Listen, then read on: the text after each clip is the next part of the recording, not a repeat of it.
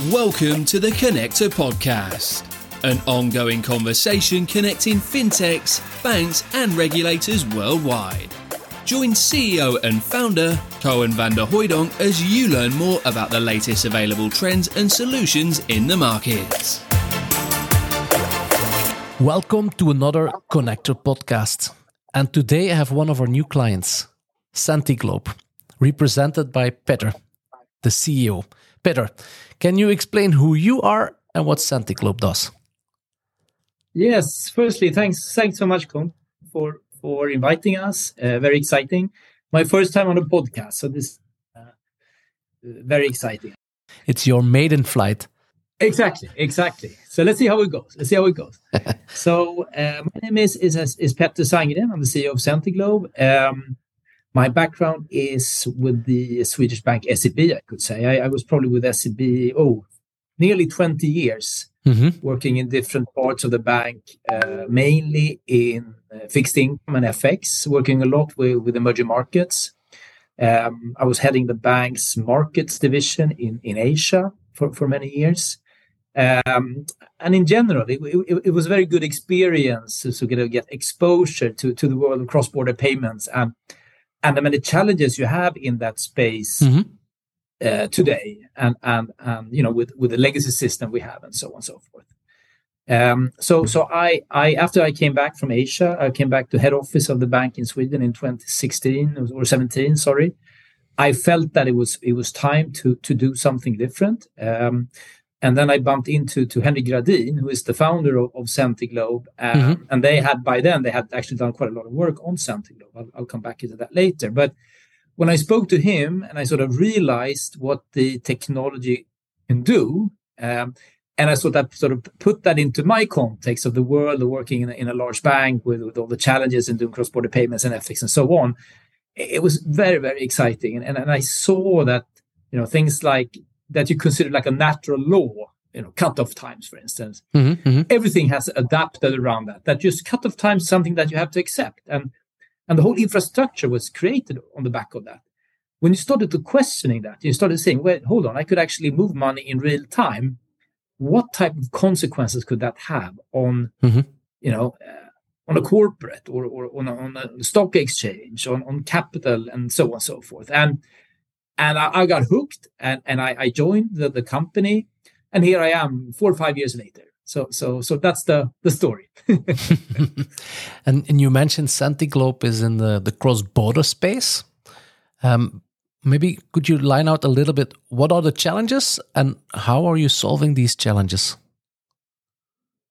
Yeah, sure. I mean, there are many challenges, of course, when you make cross-border payments, not least everything related to AML and those challenges and compliance challenges. But that's not really where we come in. I think our role where we come in is on messaging, where I would say that SWIFT has definitely its advantages, but there are also certain disadvantages using SWIFT. And secondly, and I think more importantly, is the actual value transfer. How do you move value from bank A to bank B, across time zones, banks with different risk perceptions of each other, and so on and so forth. And another very interesting part that we also resolve is that, typically a bank would fund their correspondent bank account using FX swaps. And FX swaps would typically require you to use CLS. And CLS normally can only settle transaction 1 day ahead of time. And all these things, in terms of the value transfer, could be done, with basically a drag drop instantly. And of course, that opens up a lot of opportunities and possibilities in the cross-border industry. And when you talk about value transfer, is there a magic sauce that you use? You use the word technology, but what does that mean? Yeah, of course. There are many things that goes into the value transfer, but most importantly, in order to make a value transfer, you need to have something of value that both of the parties in that flow trust 100%, right? Secondly, it needs to be done in such a way that it does not become disadvantageous in terms of liquidity. It's always challenging when someone has to, use a lot of liquidity or pre-fund. But normally today you would use pre-funding as a way of resolving this value transfer. And how do you do that in a more efficient way? So that's also important. So risk is one part, and trust is one part. And finally, I think liquidity is also very important. Mm-hmm. Well, it's almost sound all too good to be true. But if we then, if we then really dive into the technology, because I know that for Centiglobe this is a very important part of the offering. In my perspective, it's a combination about using latest technology, but also at the same time using values or institutions and functions that have been really road proven in the financial industry. But if we talk about technology, shall I use the word distributed ledger technology? That's right. No, absolutely. I think that when you look at us and you try to box us in, we're in the DLT space and we're also in the tokenized deposit space. I guess that's sort of the new buzzword everyone uses, tokenized deposits. And what you do when you use Centiglobe, you basically have an exposure on the global bank. That's sort of a global bank deposit. That's sort of what backs up and creates the trust of the system. Mm-hmm. And I mean, tokenization, it's by many seen as something complex, maybe underregulated, not sure, but how does that work for you guys? How do you break up the process? Yeah, I mean, I think this is sort of also a little bit our USP, right? How we differentiate ourselves from many competitors. And what we always try to strive for in this process, and in general, I think for the company, is to ensure that everything we do is easy to apply on a bank. The agreements we use needs to be structured in such a way that the bank lawyer feels comfortable. The accounting needs to be in line with what's already used. You need to ensure that your legal team feels comfortable, that the risk manager feels comfortable. Everything needs to be done so you really fit into the existing infrastructure, so to say. And that also goes then for the tokenization. So what the way we operate when we tokenize is that we utilize something called security agents. And the whole purpose of this process is so you don't end up in a situation that you could have with some of these sort of large stable coins, that even though if you're backed by something, you still ultimately have the risk on the issuer of the stablecoin, i.e. those assets are in the balance sheet of that institution. So the way we operate it, what backs the system and what is tokenized is completely independent of Centiglobe, and is in the hands or the risk exposure is on someone the whole ecosystem really trusts. And what we use then are something called security agent. And a security agent is a specialized legal type of experts. They are licensed. Many are typically based in a financial centers such as London or Frankfurt or New York. And their role typically is to work with the global banks in large capital market transactions.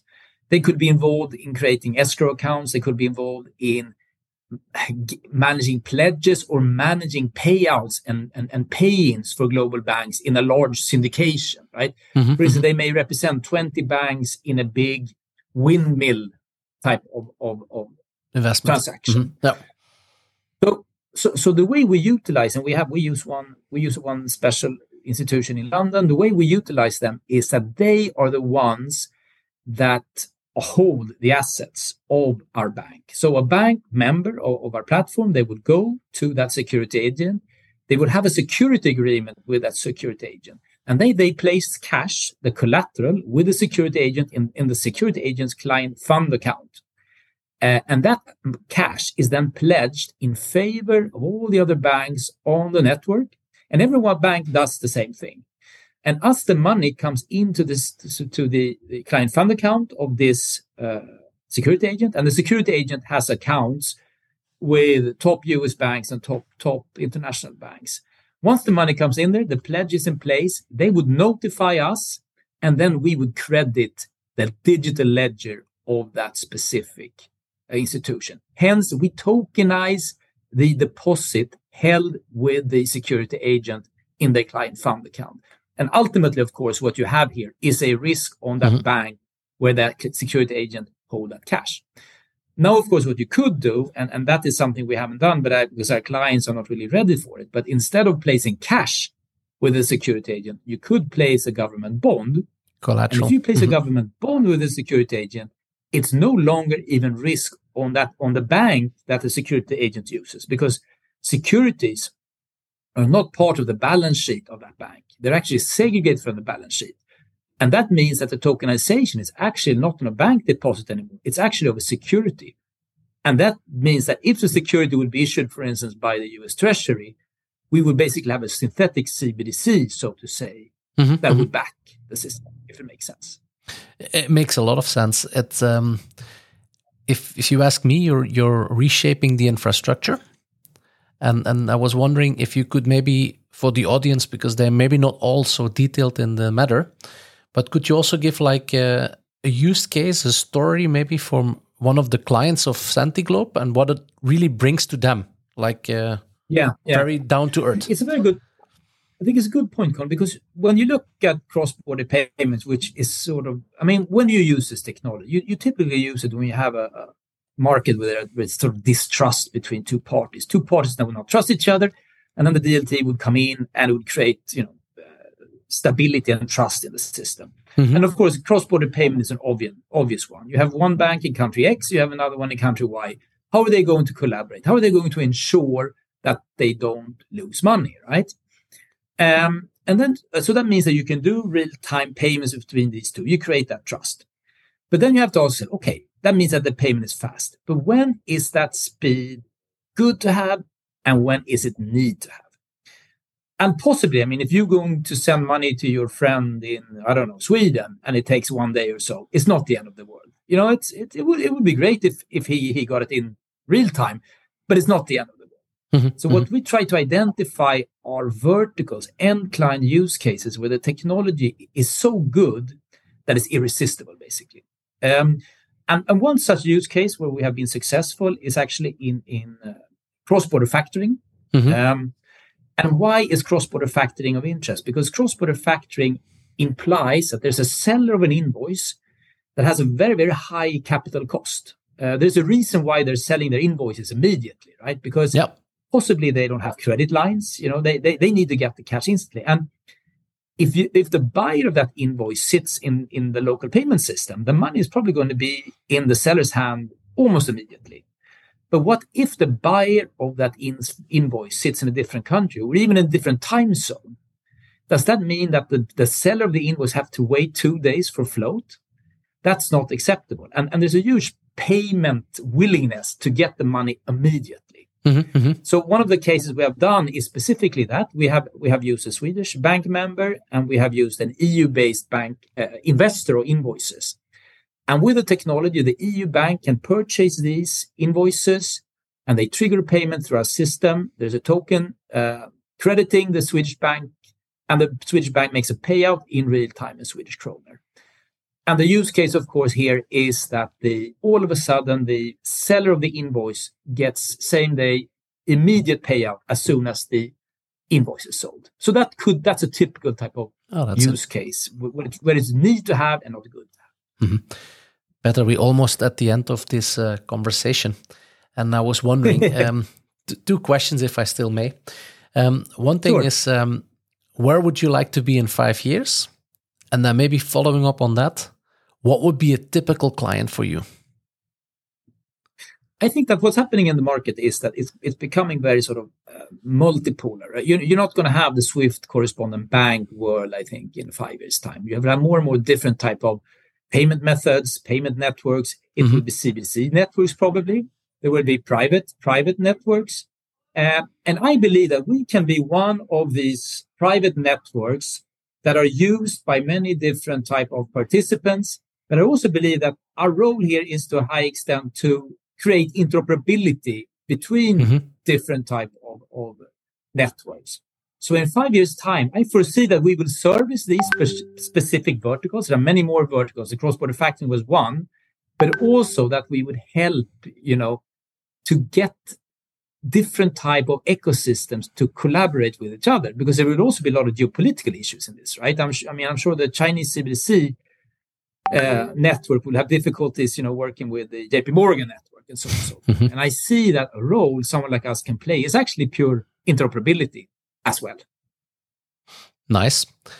Maybe one final question from my end, and that's a very obvious one, because I hear a lot of passion, and I think there's a lot of people that probably want to hear more and like to have a conversation with you.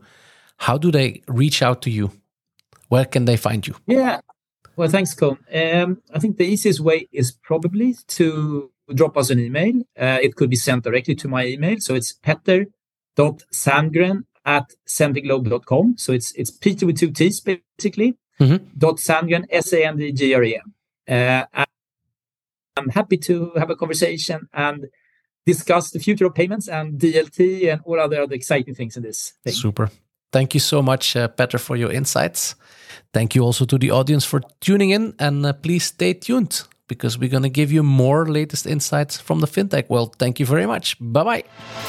Thanks for listening to another episode of the Connector Podcast. To connect and keep up to date with all the latest, head over to www.jointheconnector.com or hit subscribe via your podcast streaming platform.